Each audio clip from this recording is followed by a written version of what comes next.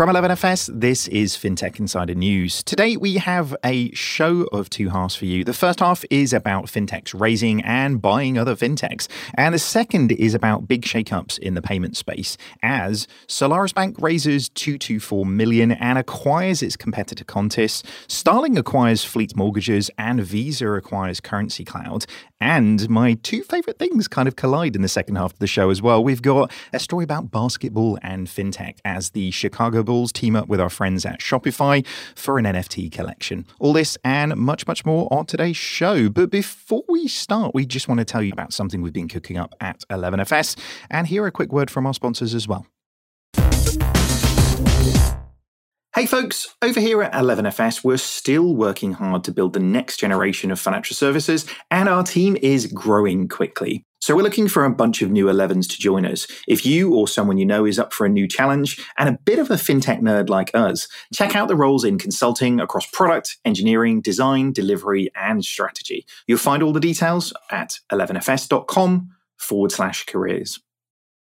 Temenos is the world's leader in banking software, helping over 3,000 banks serve over 1.2 billion people. Our purpose is to make banking better. Together with our community, we make banks more successful, individuals better banked, and society better served. With our software, banks can create more human, differentiated digital experiences, hyper-efficient business models to benefit the bank and their customers, and simplify and transform their back office. Our clients are the highest performing banks with cost-income ratios which are twice better than the industry average. Learn more at temenos.com.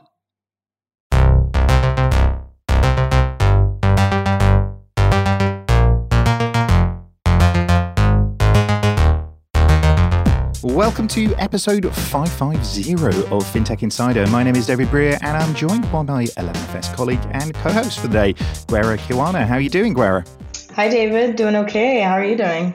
You're looking really tan. Pretty good. I'm loving the hair. Like, the hair is amazing. Like, how long did that take? Like, this is not good for an audio podcast, guys, but just listen, like, the hair is looking good. How long did that take? You know what, crazy? When you first met me, David, I had black hair when I started 11FS, and then the pandemic did something to me, and I'm just going to have gray. I'm going to have blonde gray hair until I actually go gray. The stresses of pandemic life, right? I can't believe it's that. It's looking so consistently awesome that it can't be that. But anyway, how's your week been? So far, so good. I've taken a little bit of time off, a little bit of summer breaks. So far, so good. Very good. All right. As always, we're not going to be alone. I mean, Gwera, we could chat about the beauties of hair and my beard, I guess, at some point. Return the compliment. It's up to you. It's fine, But we're always joined by other amazing guests as well. Making a very welcome return to the show, Alex Freen, Head of Corporate Affairs at Starling Bank. Welcome back, Alex. How are you doing? Hi, David. I'm really good. I'm really pleased to be here. Nice to meet Layla for the first time, and Gwera, who I've not met before. And Gwera, I don't want to talk about your hair, but I know that you've been doing some teaching with Scott Galloway, haven't you? And yes, I have, yeah. I'm a little bit obsessed with him and his podcast and his Great Dane, if you follow him on Twitter. So I'm intrigued to know all about that, maybe afterwards. I will say that he's exactly as he is online, like in person, I guess, or in his lectures. So, yeah. Oh, how exhausting. Yeah. I feel like there's a whole like behind the scenes podcast we're going to have to do at that stage on all of that. And making her FinTech Insider debut, we have Layla Kazim, who is Head of Strategy and Shareholder Relations at Solaris Bank. Welcome to the show. How are you doing? I'm doing very well. Thank you so much for having me. It's such an honor. I've been listening to you a lot before, so it's kind of like my 15 minutes of fame right now.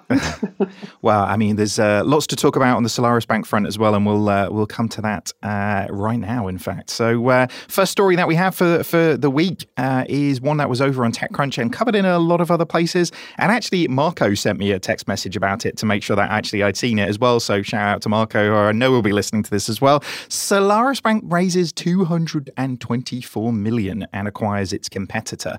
So this is Solaris Bank's a very significant raise here as part of their Series D that values the company at $1.4 billion. 1.4 billion euros, that is. Sorry, $1.65 billion. And as part of that, announced the acquisition of one of its competitors in the space, Contis. The round comes a year after its last round of $67.5 million, and the company's valuation is nearly quintupled not a word I get to use very often, but that's quite impressive. Since then, which is really, really impressive. CEO Roland Folz said the Contis acquisition will help Solaris Bank better cover all parts of Europe and start to make its first early moves into Asia. I mean, Layla, it feels like probably worth kind of opening up the door to you at this stage and going, well done. That's pretty impressive. Big week, eh? It has been an absolutely mammoth week for us. We've obviously been working on this behind the scenes for several months and have had to keep everything under wraps because, as Alex, I'm sure, will know, acquisitions are very sensitive topics. So you have to go on the approach carefully, making sure that all stakeholders are on board, especially our shareholders. And then in parallel, we had to raise the money in order to go shopping. So a parallel process that doesn't take the faint of heart, I'll say that much.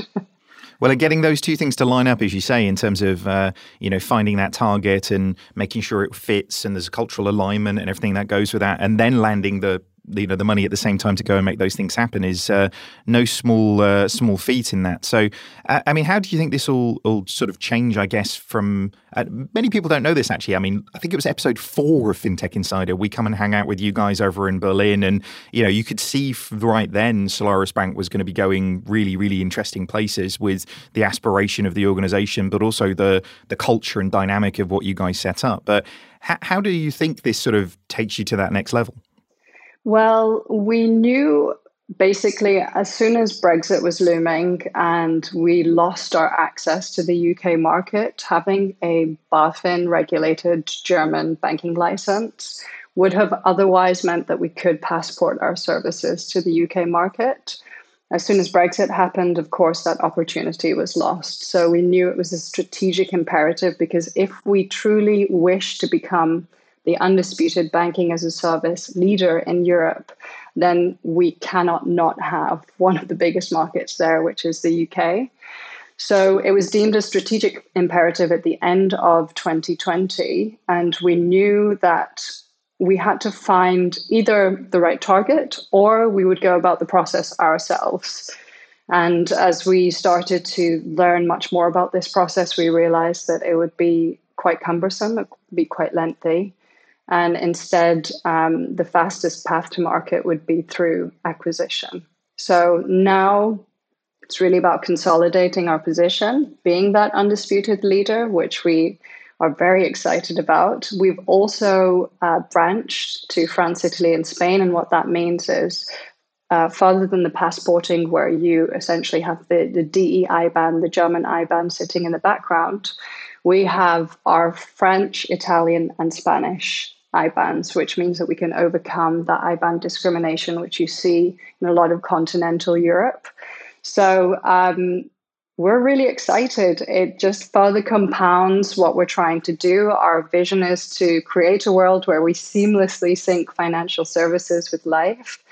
And I think this just catalyzes that further. Contis, actually, when we first started looking at them, Roland and I kind of got off the phone to one another and said, wow, they are almost one-to-one doing the same thing that we're trying to do. They understand the banking as a service proposition. They understand that the account sits at the heart of it. And then you add all of the ancillary services on top of that. So we were wildly excited when we realized this is actually really going to happen. We're really going to join forces. We're so excited to have them with us alongside us to fulfill this vision. And I'm really excited to see how the next 12 to 24 months go as well. Of course, we're pending regulatory approval, so we will have to wait that. But once that's in the bag, we're hoping that comes at the end of the year. Then we're all systems go.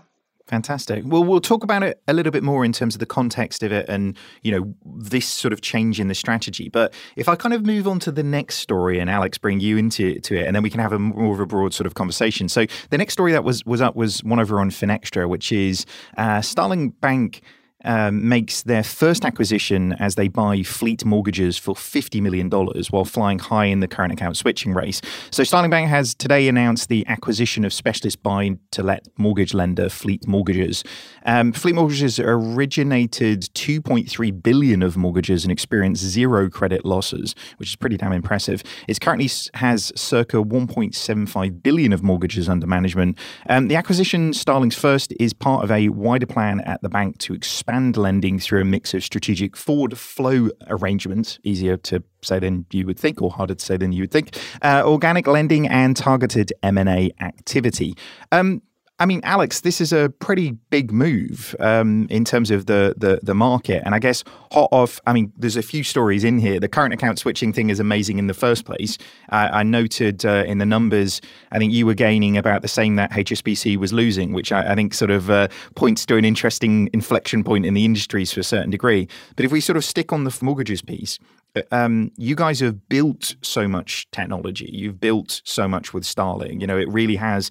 Anne's vision has always been, you know, building banking from the ground up again to make it fit for the digital age, right? So, but actually, this move into acquisitions, that's fascinating. Tell me a little bit more about this.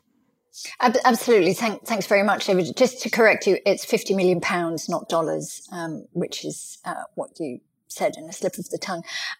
Yes, we will carry on building things. We love building things at Starling, but it made sense to buy Fleet. It's a company like us that was founded in 2014. And you alluded to something really interesting just now when you were talking about Solaris and Currency Cloud, and that's about the cultural fit. That's so important when you're doing an acquisition. Fleet was a disruptor like us, same age as us. They are very, very good at what they do. And what they do is originating buy-to-let mortgages for the intermediary market. We have wanted to enter the mortgage market. Mortgage market is huge. And even if you just take Fleet's subset of the mortgage market, which is buy-to-let mortgages, it's still huge. And so that was attractive to us. We have got, we're in the very fortunate position of having about £7 billion on deposit, and we are keen to deploy those assets to drive our profits up. So this was a sort of match made in heaven. We have the deposit base, and Fleet have the skills at, lending out the money. So it made perfect sense for us to move into this market this way. We're going to leave Fleet alone to do what it does best. We're not interfering with the way they run. The only difference is that all of their mortgages eventually will be be funded by Starling. Previously, they've had to go and seek funding for all their mortgages. So it takes that problem off the table for them. Yeah. I mean, it's fascinating, isn't it? And you know, again, congratulations and congratulations to you to both on these ones. It's just such an amazing moment in where we are with fintech that actually, I mean, people talked about rebundling being this thing. And I think everybody planned on Goldman Sachs coming in and buying everything, and therefore it was the big banks that'll come and sort of rebundle all these things. But we're seeing a point now in the industry where fintechs are big enough to be able to pull in other fintechs that complement what they're doing with similar mindsets, similar mentality, similar cultures, as Alex said. Is this a moment, do you think, Guerra? Definitely a moment. I think, lots of fintechs are going on shopping sprees lately. People are saying that the market is quite frothy. I disagree. I'm quite bullish. But I think Starling is, for example, giving Starling as an example, they're growing up in the industry, but also growing up with their customers. So, a customer base of like mostly millennials, people are starting to buy houses, buy homes, and starting to invest in property. So, why not, get your mortgage via Starling or from a fintech that you trust and that you use as well. I think definitely an interesting time. Yeah. And I guess on that point, and maybe starting with you, Alex, but Layla, for you as well, we have seen over time many big organizations by other companies, and it's never really worked. It's sort of that organ, and I don't mean it's not going to work in this sense, because I think the way in which you're approaching it is differently, but it's like organ transplant to a certain degree. I think people forget what made those organizations really successful. Therefore, by picking the flower, they break the flower, right? But Alex, you sort of touched on it a little bit, but how are you sort of ensuring that actually the thing that you've bought and the benefit, the momentum that they've brought in continues in the way that it has been successful? Yeah, I mean, it's such an important point. Is that there's no point buying a company and then all the talent there leaves because you've got an empty shell then. So we're buying them because they're really good. We're not going in, we're not measuring up the curtains, we're not changing the carpets. We know all we did was send them some cupcakes. We trust them. And, these deals take a long time to put together. So you get to know the individuals, and that chemistry is there or it's not there. And I'm sure Layla's, you've had the same experience.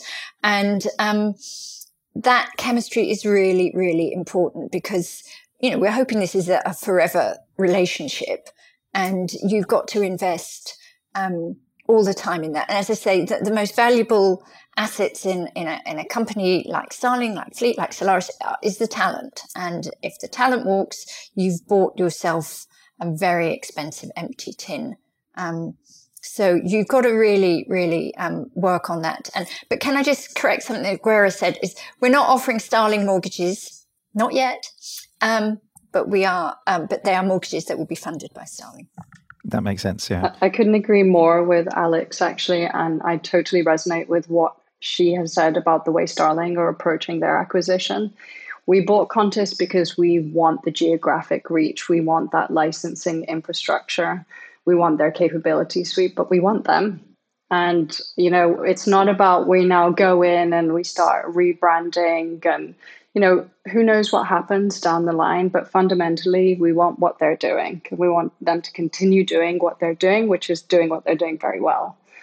And we use the analogy a lot internally that picking up on a point you made, Guerra, it's about fintechs and it's about speedboats, right? So rather than adding more weight, Solaris German weight to Qantas's speedboat and vice versa, let's see what we can do to make each other speed up and and that's why the speedboat analogy is perfect. We don't want to do anything that could possibly slow each other down. We just want to speed each other up because we've got big dreams.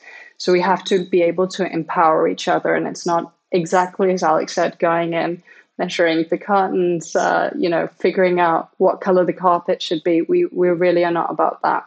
We want the people who are doing what they're doing fantastically. So that's what's most exciting, and it would be horrific to buy a very expensive tin. I completely agree. Claire? Yeah, so that's a great analogy on the speedboats. I think, in the past, M&As have kind of looked like big fish gobbling up little fish and just swallowing them whole. So I really like the speedboat analogy. But with regards to speed, so while expanding in Europe, there's obviously regulatory considerations.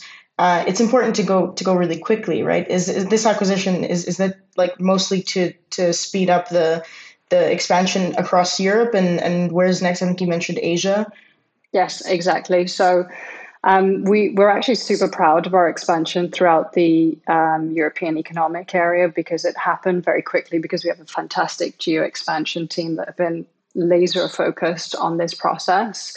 And in fact, what you have to do, you have to undertake a process whereby once you receive a welcome letter from the local regulator, you are then deemed as officially having a branch in those local markets. We received ours for those various markets 1.5 months early to 1 month early, which just gives you, again, speaking to the talent piece, which is all that we have fundamentally is the expertise in-house. They are the ones that really made that move quickly. So if you're moving internally on the EEA side that fast, we need to be able to make sure that we have a match on the British side. With regards to the Asia view, we've had 2 Japanese-based investors that joined our cap table in Series B. So that was SBI and Global Brain. And there's always been the prospect of potentially looking towards Asia. Qantas has been developing their processor, and some already clients are materializing in the APAC region. So that could be a natural extension for us, certainly leveraging our tech stack and stripping out the license and then seeing how we could do that overseas. That is a longer term goal. For now, though, it's really about Europe. It's fascinating, isn't it? I mean, you're both, Solaris and Starling, you guys are winning on, two fronts, really, when it comes to B2B in terms of the underlying infrastructure that changes the industry. And Alex, from your perspective with businesses and consumer banking, actually, you guys are doing so well. Just to touch on one point, Alex, before we move on, the current account switching numbers, which I sort of mentioned earlier on, I find that just so it's such a phenomenal change in where people are moving to, and seeing 18,874 people moved to Starling over that period that's just amazing. Like, it really is an amazing feat. So how much do you celebrate these things internally, and how much do you go, well, this is what we set out to achieve, and we'll celebrate these successes on the way, but ultimately the impact that you're looking for is even bigger than this? No, we celebrate all our successes as we go, but because it's nice to pay tribute to ourselves. But for us, what is really gratifying about this number is we have topped this switching table, and it's not the first time we've been top. We're always near the top, very often at the top.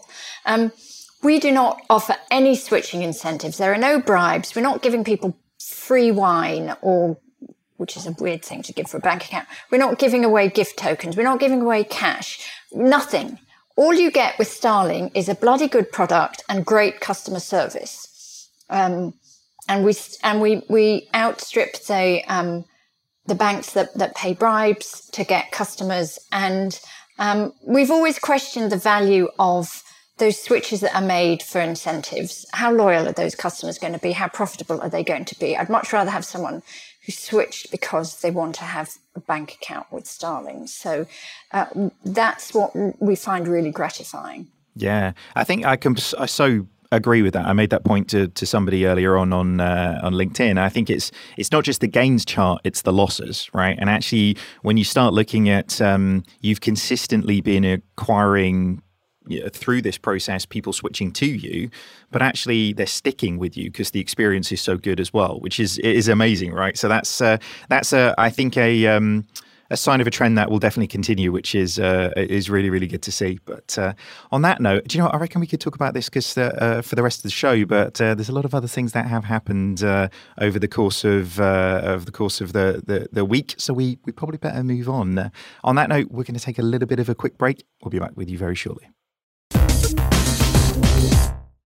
Customers expect more from their digital experience, and their personal finance is no exception.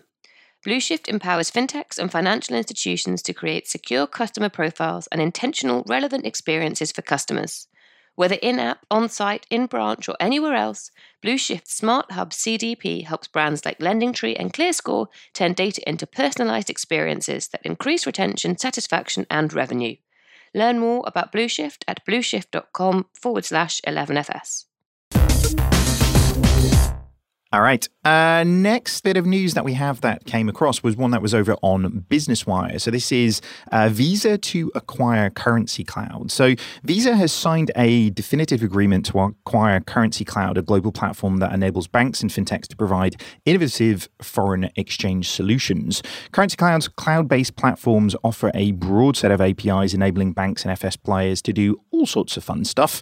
I mean, this is a really interesting one. I feel like the interesting thing about this one is like Visa just seem to have a crazy amount of money, Guerra. Like they, to your point around sort of shopping sprees and obviously the knockback that they had with Plaid, is this them just sort of going, well, we sort of thought we were going to spend this money, so we're now spending it in various different places? What do you think?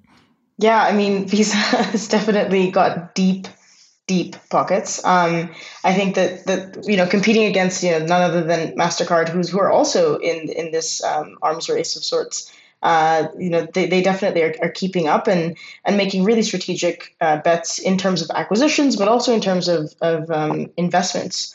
So it's been really cool the last year or so to see what Visa has invested in, and Currency Cloud is really just, they're already an international business. Like Visa is already like an international rails, but Currency Cloud is going to really help bolster that a little bit more by adding a bit more context, a little bit more, hopefully also like business clients as well. So yeah. It's interesting, isn't it? For, as you say, for Visa and MasterCard, they're almost sort of fighting to broaden the sort of set of capabilities that they have, sort of up and down the stream, aren't they, to a certain degree? But I don't think this will be the last one of these things that we see from either of those companies, if I'm honest with you, in terms of trying to acquire more. I mean, Alex and Leila, as you were saying, not just acquire technical capability, but talent as well, right? What do you think, Leila? Yeah, I mean, in full disclosure, I would say that Visa are also our shareholder. I do think that Visa have an absolute knack for spotting the talent and understanding where the market is going. I am, of course, extremely biased. But I do think that some of the views that they've had in the strategic acquisitions that they've been going after, it feels like they have their finger very much on the pulse of where the market is going. So whilst I did wonder actually out loud whether it was because they had a lot of money left over from one acquisition they were supposed to make, that maybe they wanted to put that capital to work. But also it's not a stretch strategically. And I totally agree with Guerra. What do you think, Alex? Are we going to see more and more of this? There's a note from the producers. There's a Nutmeg's just gone for 700 million to JP Morgan, and Ant Financial's just gone to bought World First for 700 million as well. So 700 million seems to be like a bit of a going rate for these things at the moment. I think that there is a massive appetite for these big old financial institutions to buy fintech infrastructure. I saw this great GIF on Twitter this week. It was like a wolf with its fangs out and its prey, and someone had put Visa on the wolf and fintech infrastructure on the prey. And I don't know who did it, but they need it. That's what's driving. Obviously they want the talent, but they need to get in these markets. Yeah, it's interesting. I mean, back to everything that we've said before, like the advice to, Visa in this one is you bought it for a reason, and let that reason continue to shine, right? Because arguably, like I say, if you look at naming no names in the banking space, but we've seen big banks buy small banks and actually sort of almost remove the purpose from those things in terms of what really sort of made them successful. So I guess only time will tell on this whether it is sort of crushed under the weight of it or not. But as you say, Leila, the Visa guys seem to have a bit of a pulse check on where the industry is going, and making the acquisitions that actually allows them to really stay relevant, I think, to their customers. Yes, it's a constant race to stay relevant, to Alex's point. They need that fintech infrastructure. And how else do you do that? You've got deep pockets. You go out on a shopping spree. They have way more deep pockets than we do. Indeed. Well, I'm always fond of a shopping spree, I have to say, but never 700 million. My shoe addiction has got to crazy levels, but never quite that bad, I have to say. So from Visa to MasterCard, actually. So we've got Lloyds and MasterCard aim to take account-to-account payments mainstream. This was a story that was over on Finextra. Lloyds' commercial banking is rolling out a new payment service which enables consumers to make payments on an organization's website directly from their bank account without having to enter in any payment details. The new service, dubbed Pay from Bank, combines MasterCard's payments gateway capabilities and its Open Banking Connect platform to deliver a merchant account-to-account payment page that covers around 95% of UK bank accounts with open banking APIs.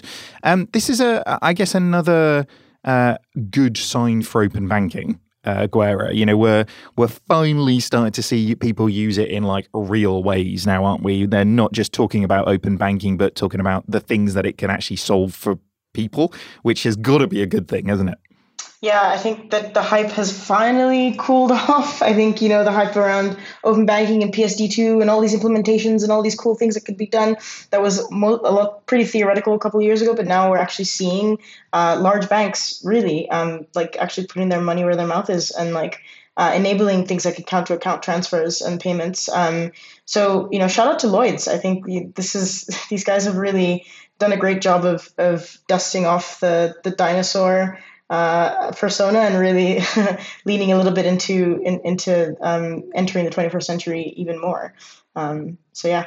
Very good. I mean, Alex, you guys have done various different bits with open banking, and obviously been out there in the front with a few of these things as well. I mean, how do you see things like this starting to really take advantage of that capability, particularly in the UK market, obviously? Well, I think we are really interested in this whole concept of embedded finance, and where you integrate financial services into non-financial customer journey. So I think it's really, really interesting. We're fascinated. I think this we'll be most interested to see the results of this deal. I think you look at Trustly. We're seeing this happen now. This is happening, and I think we're still at the early stages of the expansion of this. People have got to get used to it. Consumers and merchants have got to build trust. But I think it's absolutely fascinating, and we think that Starling is very well placed to grab some of the opportunities arising from embedded finance. So watch this space. Yeah, I guess that point, Leila, on embedded finance, I mean, I imagine, not wanting to put words in your mouth or put you on the spot to confirm or deny this, but I imagine a huge amount of the people who are coming to talk to you at the moment are people trying to embed financial services into a non-financial services offering, right? And we're definitely seeing this from 11FS's perspective. It's just the opportunities to sort of tap into, financial revenue, financial industry revenue without being a financial industry player. Like, that's huge, isn't it? So there was a question in there. Are you? Yeah, fundamentally, that's our thesis too. We really believe in embedded finance. We really believe in contextual finance, and that's what we exist to do. Banking as a service, the reason why we originally set up the company in the first place is because we wanted to enable non-financial service players to offer financial services in their look, in their feel, in their touch, and straight directly into their ecosystem of customers. I think we recently did a report, a study with the Handelsblatt Institute, where we took a cross-section of German consumers, and we asked them, how likely would you be to make sure that your home bank account was not an incumbent bank account, not a traditional bank? 61.4% of those people said that they would happily take a bank account from an IKEA, from an Amazon, from an Otto, because they have that instinctive trust with those brands. To Guerra's point earlier, they've grown up with them, they've been around for a long time, or they've come up with them as well in their age group, in their generational group. So it's not far-fetched anymore to say, okay, I don't really need to go to a Barclays or an HSBC to feel safe about my banking. I can do that with Amazon or IKEA or Otto or whomever may wish to offer those financial services. So I think we really are only at the tip of the iceberg of what the market could and will be. It's a massive opportunity, and I think we're only at the beginning of grasping how huge it is. Yeah, I agree. I mean, Alex, it's good to see as an industry we're sort of, grasping these things and moving them forwards as well. It's not going to be PSD 8057 that sort of finally starts to get to the changes. The industry is actually moving these things forward ahead of really where some of the regulations really sort of pushing here as well. Absolutely. And I just want to pick up on something that Leila said, about people being interested to, bank with IKEA or whoever. We're going to talk in a minute about Tesco, I believe. And it's not good enough just for your brand to recreate an old-fashioned bank. You can have Tesco's is it's a fantastic brand. It's got lots of trust. All the British supermarkets are great brands, and yet they've not managed to make banking work because they didn't try and build something new. And they didn't try and make it innovative. They didn't innovate, really. And I think that statistic you had is so interesting because although there's 61.4, whatever the number was, say that, they will do it if they think they're going to get something better. And yes. Yes, I couldn't agree more. So what's incredibly important, and one thing that we've seen, is that you have to bring the financial services to the point of sale. You have to make sure that whatever the tech that's being utilized at that point of sale is enabling your financial services, your financial transactions. So for example, we launched a project at the end of last year with Samsung Pay. When you could walk into stores, you can now walk into stores again and you buy your device. One of the things that you can automatically load as soon as you fire up your device is your Samsung Pay account. The reference account that you have, it can be any bank account. It's a decoupled Visa debit card that automatically is part of the offering. So that's a perfect example of an embedded finance offering whereby you have your phone, you have your wallet, and you can start using it straight away. You could also start using our buy now, pay later solution. And it's really about that point of sale. When do I use my phone? When do I pull it out to tap a transaction? And it's enabling you to speed up the process of your interaction with your financials rather than purely a home bank account. It's fascinating though, isn't it? Because I think there's so many things. Why do people trust different brands, and what, to your point, solving a real problem. But I guess the challenge with, Alex, your point on, like Tesco. I mean, Tesco built a small bank like a big bank would build a small bank. And that was really what the problem was. And it almost goes back to the point that both of you were making, Alex and Layla, on culture earlier on, because actually that's really where the revolution is happening. If you change the way in which those organizations operate and their desire to serve customers, whether it's in the BaaS sense or the retail banking sense, then the product of that at the end of it, and I don't mean product like current accounts or credit cards or whatever, I mean just the result of it is sort of different, isn't it? It's interesting when brands that are non-financial services come into banking, and there's quite a few of them, very rarely do they live up to the potential of their experiences that they do in other industries. And I think it's because basically they do it in the way that big banks do it rather than doing it in the way that fintechs have been approaching it. So it's going to be a fascinating thing to see. I think the greatest thing, we all sort of come back to this a lot on this, is the greatest thing that we're sort of seeing now is whether you're trying to build a bank or whether you are a customer trying to get a bank or you're a business trying to get a bank account, you just got so much choice now. And because of that, it means the game for everybody is just getting tougher and tougher, and that competition is getting stronger. So it's exciting. It really is.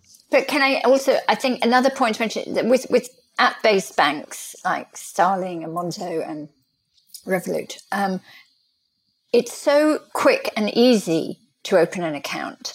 So you can sort of try before you buy. You don't have to go anywhere. You don't have to stand in line and sign a piece of paper or make an appointment to see someone. And that is also another thing that's driving this competition. It's easy. You can open them all and compare them with each other. And that's, if I were an old bank, particularly one offering accounts to small business customers who requires them to make an appointment with a manager there who then makes you wait for half an hour when you turn up on time for your appointment. That's where they're falling down. And it's a really obvious little thing, but... Yeah, I think the incumbents have forgotten the customers. And that's really what we fintechs are here to do. We're disrupting because we're trying to put the customers back at the heart of everything that we do. Yeah. I mean, I was literally having this conversation with my taxi driver on the way to the train station this week to get into London. And she was saying, it's like, yeah, the branch, I won't say which bank it was, but it was a blue one. And they were like, look, we've got to, she was saying they're making me go into the branches, but the branches are only open until like 12 o'clock. And I'm like driving a taxi. So like, when am I ever going to do that? So it's the impracticality of as you say, Alex, the customer experience is not geared around the customer. It's sort of geared around when people want to work in branches and those things there, which, in this period, particularly with the pandemic, is, I think, just exposing so much of that fragility, isn't it? I think we could probably go on for this one for a long. We really should go back to like 4-hour news shows, I think, at this stage. But we'll have to move on. And before we do move on to the next part of the show, we would love for you guys, the listeners, to get more involved in upcoming episodes of FinTech Insider. And to do it, we're going a bit old school on this one. So we have set up a FinTech Insider answer machine. Like, believe it or not, it's not a real one. There's not literally one in the office that will go and push the button on, but it will get all of the messages through to us. So if you would like to hit up the FinTech Insider answer machine with any questions you like to hear, we'll attempt to answer them in an AMA, sort of an Ask Us Anything show in the next few weeks. Questions can be anything you want, from the future of fintech to why Simon likes Pepsi Max so much. You like Go Nuts, whatever you want to put on. If you do want to get involved, call us on 020-8050-0611. That's 020-8050-0611. I feel like I'm probably going to get to know that phone number off by heart really, really quickly. Alternatively, if you want to just tweet us a question, we'll get that involved. But if you leave your name, we'll give you a shout out and play your message on that show. Look forward to hearing what you've got to say. All right, back on with the news. This part of the show, we want to try and round out some of the stories that we didn't quite get to cover. So, Guerra, we're going to go for a bit of a fast follow round. So, I think you're up first. All right, so this is coming from KR Asia. So Gojek integrates with Jago for digital banking push. So Jago is now available as a cashless payment method on the Gojek Super App in Indonesia. This marks Gojek's first collaboration with Bank Jago, as after it acquired a 22% stake in the digital bank back in December 2020. The integration will help customers to better manage their finances. They can create dedicated pocket for their Gojek expenditure to easily track their transactions.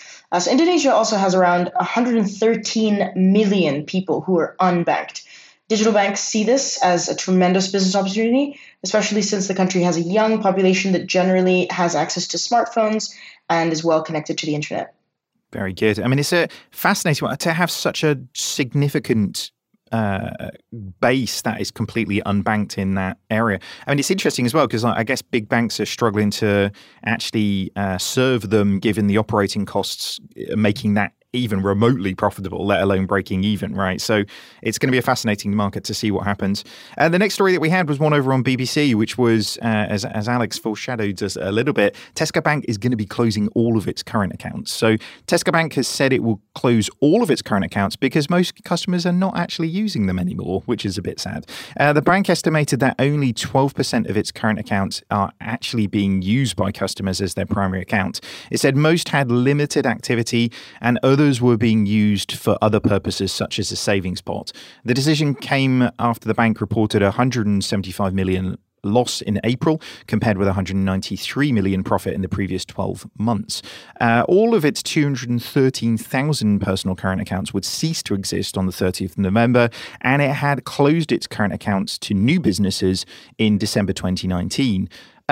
This is sad, but I wonder if it matters for Tesco in a certain instance, because I guess the current account for me is always a place of creating cross-sell opportunities, really. It's where the relationship is created when actually that's the thing that you're doing solely. And Tesco actually have a distribution ability for lending products or insurance products or all different types of things that they do while someone stood at a till. So it's sad that actually they haven't got to the point where they can really make it work in that sense, because particularly in a digital world, then, you know, the center of where your money is being paid is the thing that all of your financial services revolves around.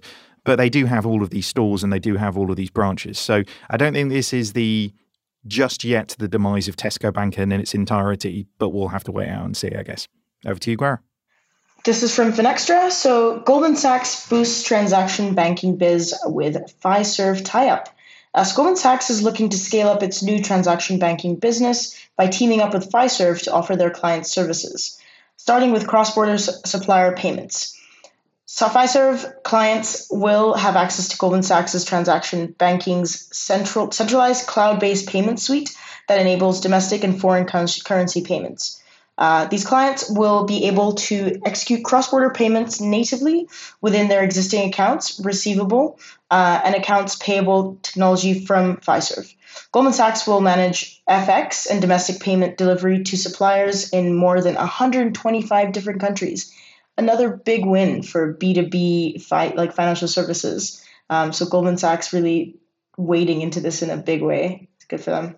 Yeah, I think we're going to need a little jingle for when JP Morgan Chase or Goldman Sachs does a thing, because I think they're oddly competing with each other in the next. It feels like some big sort of dick swinging thing between those guys with investments and acquisitions and all sorts of stuff. So it's gonna be fascinating to see how that one works out in New York, I'm sure. All right, we better wrap up the show and bring everybody back for the last story. So this is sort of my story made in heaven, really. This is where fintech and basketball overlap. So we've got a story that was over in the Cointelegraph, which is Chicago Bulls. If you don't know, the most famous basketball team of all time, teams up with Shopify to launch an NFT series. The NBA Chicago Bulls have launched an NFT which depicts the 6 championship-winning seasons from the 1990s via leading e-commerce platform Shopify. According to the Shopify president, Harley Finkelstein, the Chicago Bulls franchise is Shopify's first partners to launch an NFT storefront on the platform. The Bulls Legacy Collection, as it is known, depicts over the 6 drops that they're doing. Each token is celebrating the team's 6 iconic championship wins between 1991 and 1998. I'll be honest, I'm a big basketball fan, but NFTs make absolutely no sense to me in any way, shape, or form. Like, has anybody bought one? Is anybody excited by this? Guerra, are you into this? I'm really excited by this. I mean, personally, don't have any NFTs yet, but if anyone is going to release an NFT, it better be the Chicago Bulls or at least the NBA. Just the collectibleness of this is absolutely mind-blowing. Also Shopify, Canadian company invested in by Drake. Drake, big fan of the Raptors. It's all coming full circle. But yeah, there's like a degrees of separation thing happening here, isn't there? I can see it unfolding, but it's I guess to your point though, that it does sort of make sense because there's been like a basketball card and sports card industry for a really long time. Is this just as sort of seeing a digital version of that industry? And do you think it sort of has that collectibles vibe to it, doesn't it, in that sense?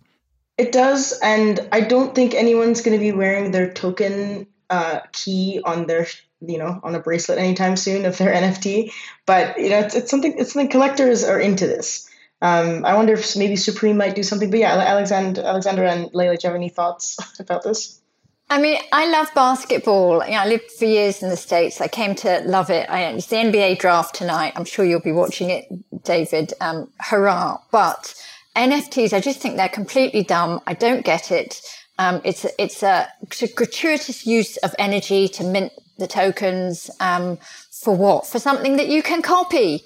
I just, and it's not like cards that kids used to collect because they're not within reach of school children. I don't think. You don't get them in bubblegum packets. So I'm just, I might get lots of hate on social media now, but I mean, I'm with you on this one. I'll be honest. I've had this argument with Simon Taylor in the 11FS office quite frequently. Like, it's just confusing, isn't it? Because to your point, and we've seen NFTs for all different types of things with regards to,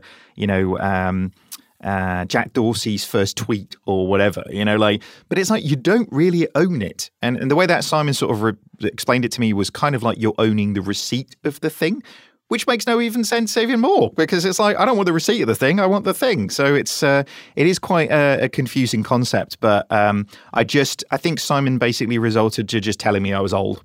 So and at that point, I don't think I've got any comeback on that one, I agree. You're not owning the receipt. You're owning bragging rights also. So, that's something to think about.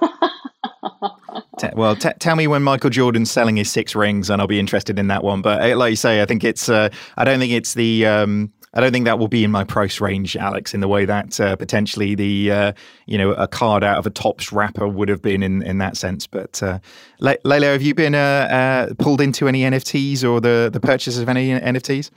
No, I haven't. Maybe I'm also showing my age a little bit there, but it's not been something that's really reached me yet. But I think it's interesting. Look, I mean, there was a time when people were talking about Bitcoin and Ether in the same way that we're talking about NFTs. And yes, okay, there's not as much of the political fanfare about the decentralized system and what that means for basically the global money systems. But who knows? Maybe it is a new rising asset class that is just representative of these, strange digital artworks that you can indeed copy, but you own the bragging rights to say that you own it. So who knows? Let's see. It's interesting. It feels like almost the prototype for something that might be sensible down the line, doesn't it? Yeah, actually, exactly. Being that early days of the things kind of sort of make sense, but actually it won't matter until it's meaningful. But until then, I'm not going to spend a bunch of money. Yeah, I mean, don't knock the creativity though, right? Like it's the tech piece that comes out of it that might be used for something larger, to your point. So I like the innovation. I like the idea. Maybe it will have some real hard and fast use in the future. We just can't see it quite yet. Well, proof of ownership with digital assets is a really sensible place to be going, and actually, it's something like the music industry, or you say the art industry have been struggling with this for a really long time, haven't they? So actually, being able to bring those things to a digital age. I mean, Alex, as you say, the intensity from an electricity perspective to actually mint these things is a challenge in itself, which is why it feels like that it's not quite mainstream yet. But at the same time, people are making a crap ton of money. So, fair play to them. All right, on this one, we're going to have to wrap up the show, I'm afraid. Alex, like you say, though, I think I'll stick to basketball in real life. I think it's just a bit more entertaining, isn't it? Doesn't come with the hot dog, so I'm not interested.